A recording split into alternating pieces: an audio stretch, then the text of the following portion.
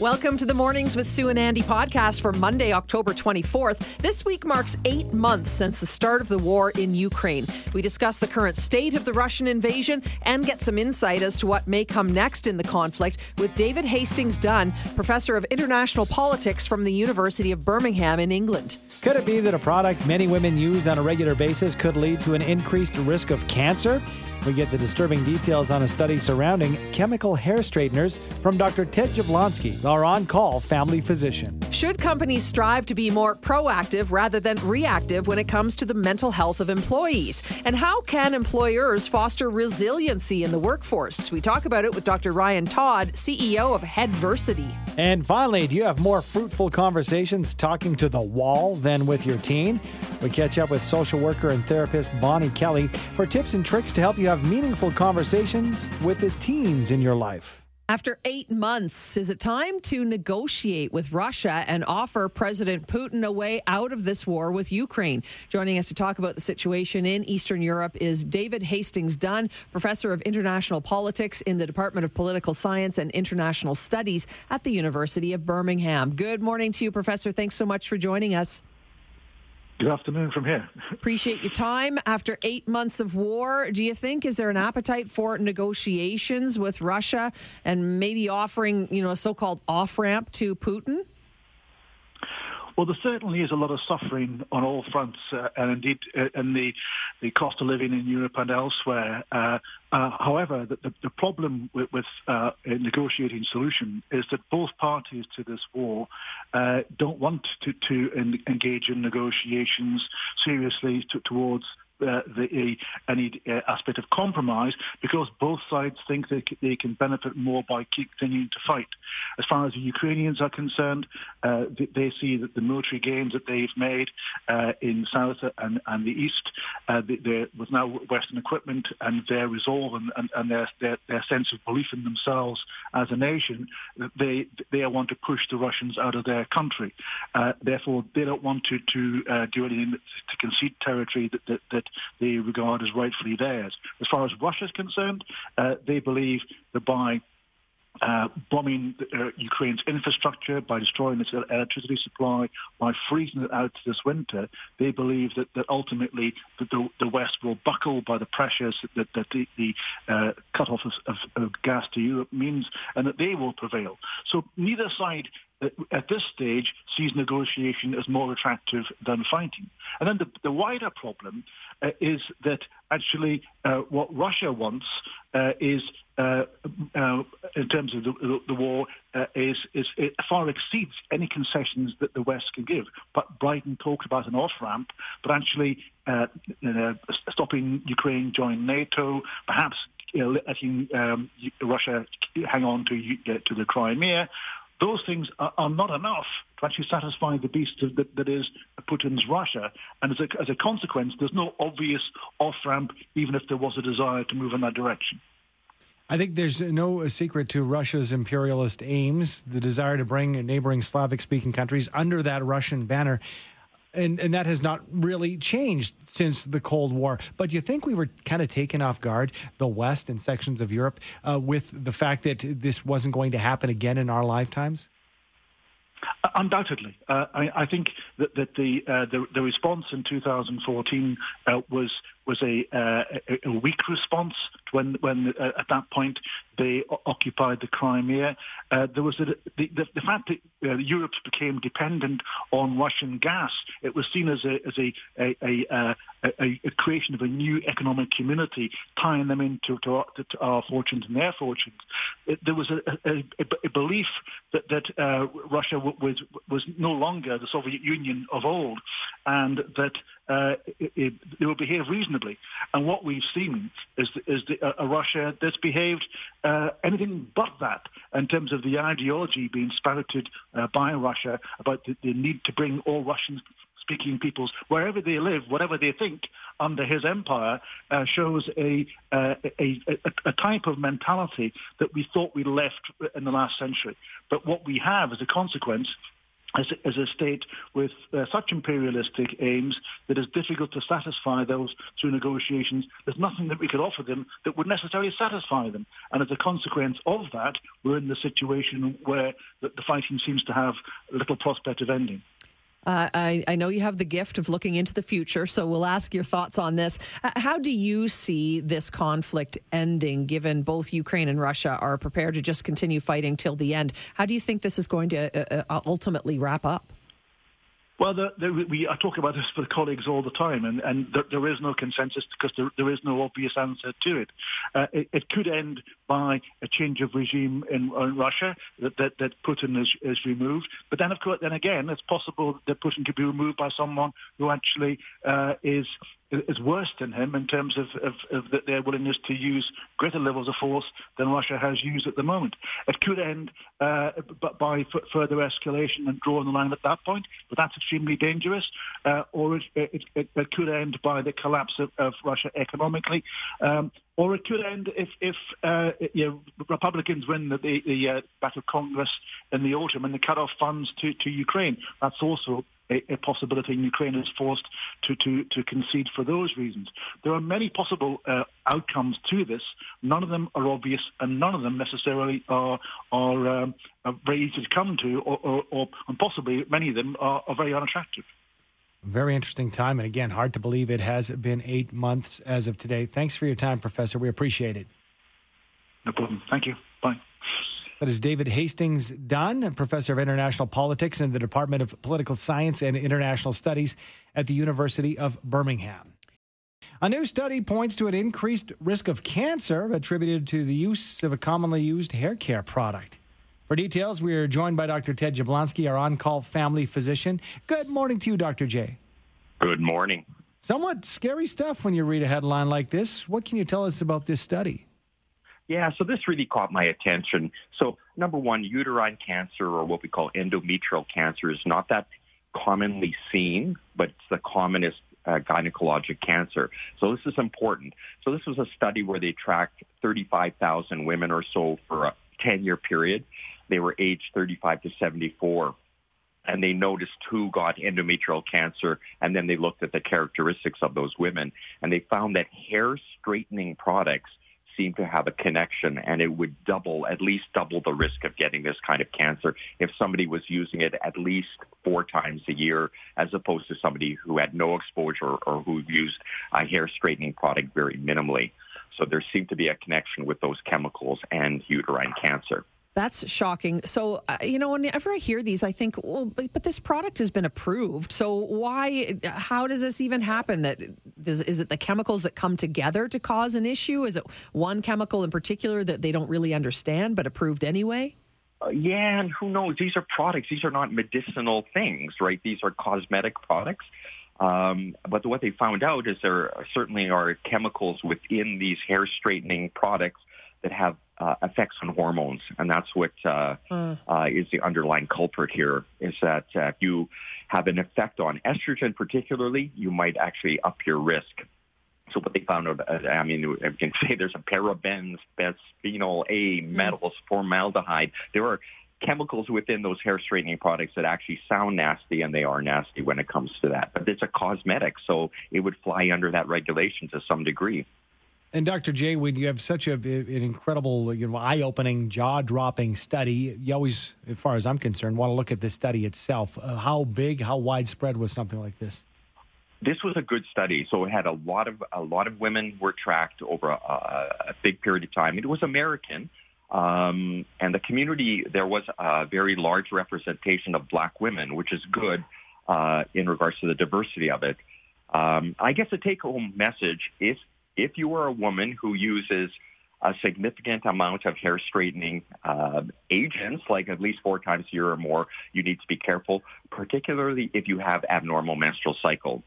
And this typically would be a woman who has gone through menopause who now all of a sudden starts to have periods again or cycles again. That's usually a big tip-off that there may be a problem, and that woman should be seen absolutely. This is a very curable cancer, but it has to be detected early and picked up and managed. And it's straightening products particularly. It's not hairsprays and stuff that we need to worry about, or that we know of anyway at this point in time, but it's straightening products. So this appear to be very specific to hair straightening products, which I guess are fairly potent. These are not, very mild things. I guess to straighten hair takes a fair bit of chemistry. Now, I don't know much about this. If you know what I look like, I'm the last person to talk to about hair straightening, but that's another story. So do we stop using them now? Well, I would be extremely careful, or look at the products you're using. Is there something that doesn't have some of these chemicals? This would be difficult, though, as a consumer, to sort of what's in the product I'm using, and is this one safe or is that one not safe? So it raises a big red flag. So I would be very, very careful with these products. That's all we can say from a medical point of view. Okay. And again, underscoring, you have to be your own health advocate and be on top of these things, I guess. That's what we have you here for, your weekly advice. Thanks so much, Dr. J. Hey, you betcha. That's Dr. Ted Jablonski, our on-call family physician. How many people are using those products? How many women are using? I mean, maybe guys use them too. I don't know, but I know probably a majority of my friends use some sort of hair straightening product. Well, yeah, and it does to do with the uterine cancer, as he mentioned. I did mention earlier, maybe men or women both using it, but who knows? I mean, maybe the study was focused more so on women. For sure, because it's changing hormones. Yeah, but the most shocking part to me was when he said 4 times, and I thought he was going to say maybe 4 times a week, 4 times a year. Yeah. That sounds incredibly low to me. What do I know about how often people are straightening their hair? But boy, that does not sound like using it much. For people who have curly hair, they're straightening their hair every single time they wash their hair. That could be the case, right? Wow. So pay attention, know what you're doing, read the ingredients on everything. How can companies build a resilient workforce and build a team that addresses the mental health needs and concerns of their staff? Joining us to discuss is the CEO of Headversity, Dr. Ryan Todd. Good morning to you, Doctor. Thanks so much for joining us. Good morning. Thanks for having me this morning. First off, for those who don't know, explain a little bit about what Headversity is. Headversity is a workplace mental health program, and it focuses on preventing bad outcomes, safety outcomes, mental health outcomes in the workplace.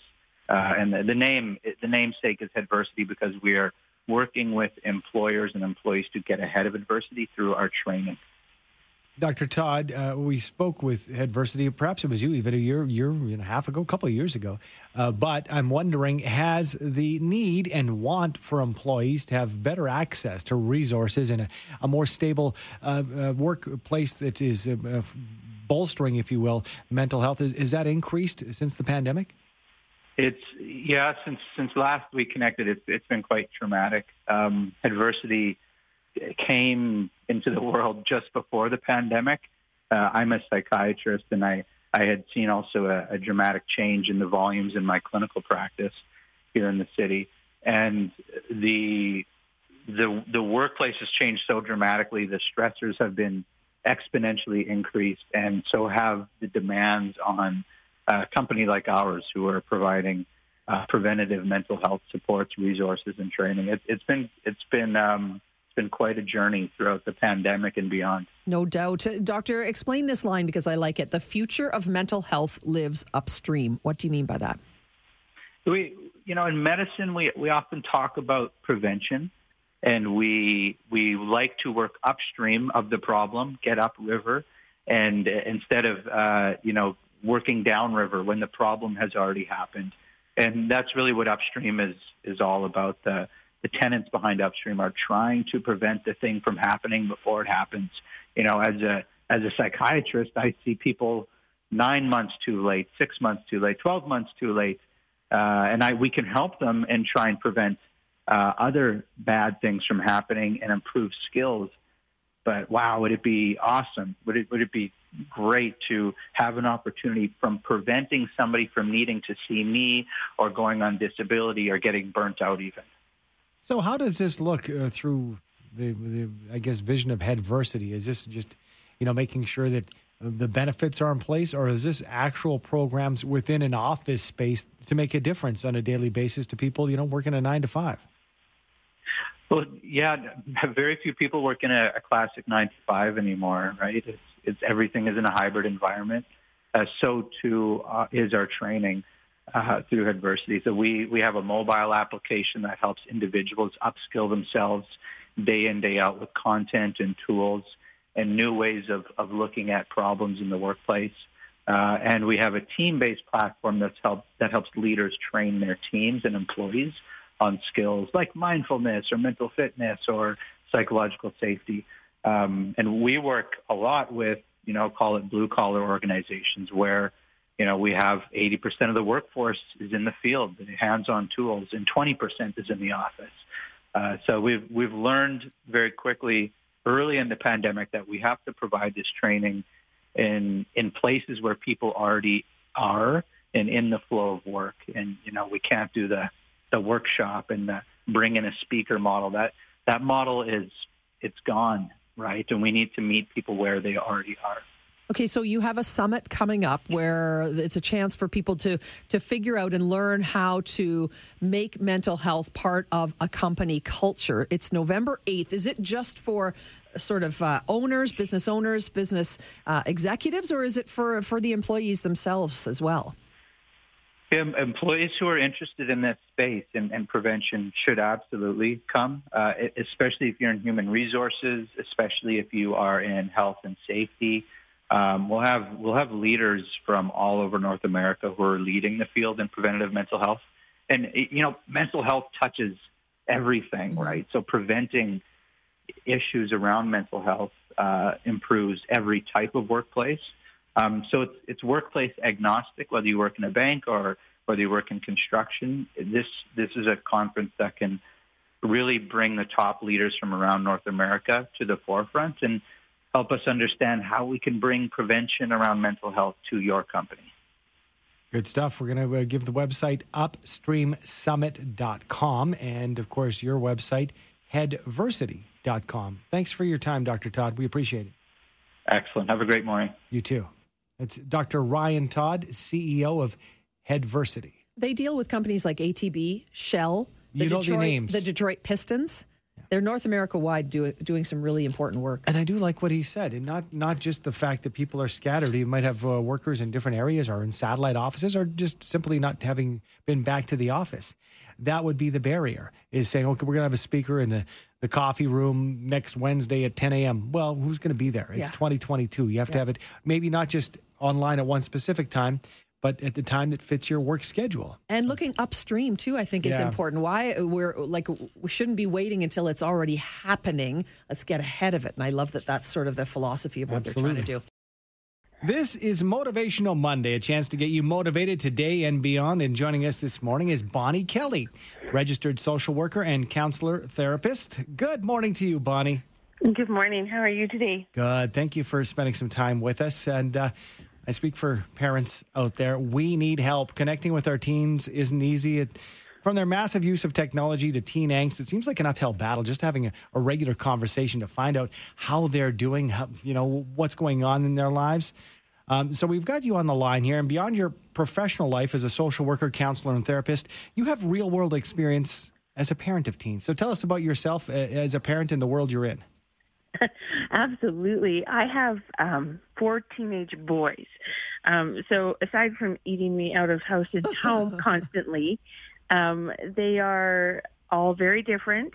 And there have been many battles and hills to overcome trying to talk to them. They're very difficult. Yeah. Do you think, Bonnie, when it comes to that discussion, obviously we need to try and keep track, and the dinner table seems to be the greatest place, but sometimes that's not a possibility for everyone. So is where we talk to our teens as important as when we talk to them? Absolutely. Where you talk to them, you want to be free from distraction, in a place they're comfortable. Sometimes in a car when they can't get out and run away from you is a really great place to do that. You just want to make sure that they're in a place where they're comfortable too, not just you. So it's considering both sides of that coin. And when is, maybe give them a break after school, or if they've had a bad day, give them time to cool down. Bonnie, is there a way to go in to get an answer other than, how you doing? How was your day? Are there special catchphrases or questions that can actually spark a meaningful conversation? Absolutely. It could be, just acknowledging how they're looking or how they're feeling. You're looking kind of down today, or like you came in the house today with a little extra pep in your step. Or it might just be, engaging with them about something they like. If they're playing video games, even if you hate video games, sit down and fake it till you make it. Show some interest in the things that they love. And that can open the door to many more in-depth conversations and get you the answers you're looking for. It's funny. I can't even imagine 4 boys, how much food they must eat and how much milk they must drink. But when I ask my kids, how was school? What'd you do at school today? Nothing, or I don't remember is always, the answer. So how do we kind of pull a little bit more out of them when that's really kind of their first response for the most part? One thing that's always worked really well is just to make it a little more specific.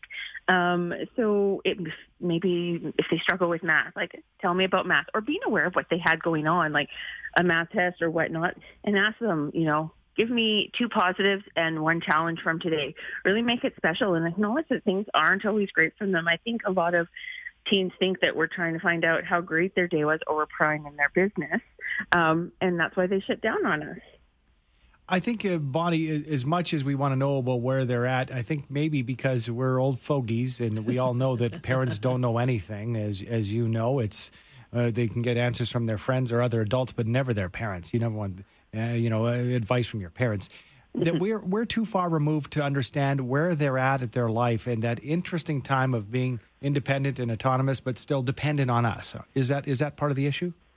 Absolutely. They're in this weird place of thinking that they need to be completely separate from us, but really, really needing parents and their guardians and everyone looking out for them.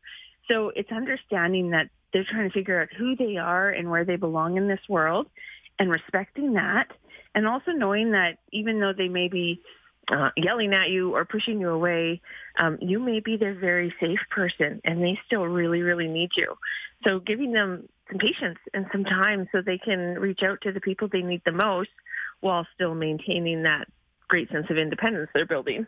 Yeah, I like that, that we're their safe place. And I think sometimes we try to be a little too overbearing, perhaps. Like, if you don't like the friends of your child, for example, I'm curious, and I'm asking for a friend. What do you do? What do you do about that? Do you say that aloud? Do you let them know? The people you hang out with are, they're going to change your where you go down your path? It's okay to sometimes allude to that piece. Kids need to know what you think as a parent, but you want to avoid, any shame or blame. And sometimes as parents, the more we push back, the more they do the very thing we don't want them to do. So stand rooted in the things you've taught them as they've grown, in their morals and their convictions. Kids need to make mistakes in order to grow. They need to stumble and fall, to get back up, and parents need to be there to help them up. Mm-hmm. So, while voicing your opinion is okay, do it gently, do it minimally, only when needed. Bonnie, what's interesting when you have more than one in your house, as you have 4, I have a couple of teens in my house, and so does Sue, is it's not a one-size-fits-all when it comes to promoting conversation, is it? Because I know that some are going to be shy, some are going to be outgoing. You can't really gauge and say this is the exact step to take, can you? No, not at all. You've got to do what works for you. Every single kiddo is so different. My 4 teens, are 4 sides of a box. Not one of them is the same. And you have to respect them where they're at and do what works for you and what works for them. There's a lot of advice out there for parents, and we feel bad when we, seem to be struggling with our teenagers. I think everybody struggles with their teenagers at some time or another. And it's taking some of that advice and take what works for you, modify it how it works for you, and leave the rest all behind. Like, just really sit and listen to your teen and listen to that little voice inside, and you'll connect. And I think you touched on it earlier about cell phones too, right? When, if we want them to talk to us, we need to put our phones down. And if we're going to expect that they put theirs down, and that's the only way we're going to have any kind of meaningful conversation with them, isn't it? Absolutely. We are their best models. They watch us. We may not think they do, but they do. So, we're on our phones often as much as they are. Okay, well, maybe not quite as much. Close. But, if you want to talk to them, put down your phone. If you want to see them at the dinner table, don't bring your, phone to the dinner table if it's a rule that they don't. Really, really model that behavior and give them that space and that time so you can see them and hear them. I have these conversations with my wife quite a bit, Bonnie, and that I say, she says, well, did you tell them this? And I say, I do, but they don't listen. She says, well, you have to let them know, at least you have to make that effort. Is it a case sometimes just because they don't respond, we think they don't listen, but they're still, sponging and taking some of this information? Absolutely. Sometimes they don't listen or they don't hear because they don't want to. It doesn't suit what they need. But they are listening to everything. They are watching everything. So never, ever, ever stop talking to them. Even when it seems like you're talking to a wall, keep talking to that wall because they're hearing you. They're really, really listening and taking it in. Great advice, great reminders. Thanks so much for joining us on this Motivational Monday, Bonnie. Appreciate your time. Thank you so much. Bonnie Kelly, registered social worker, counselor, therapist. You can get more information and talk to Bonnie if you'd like to. KellyCounselingServices.com.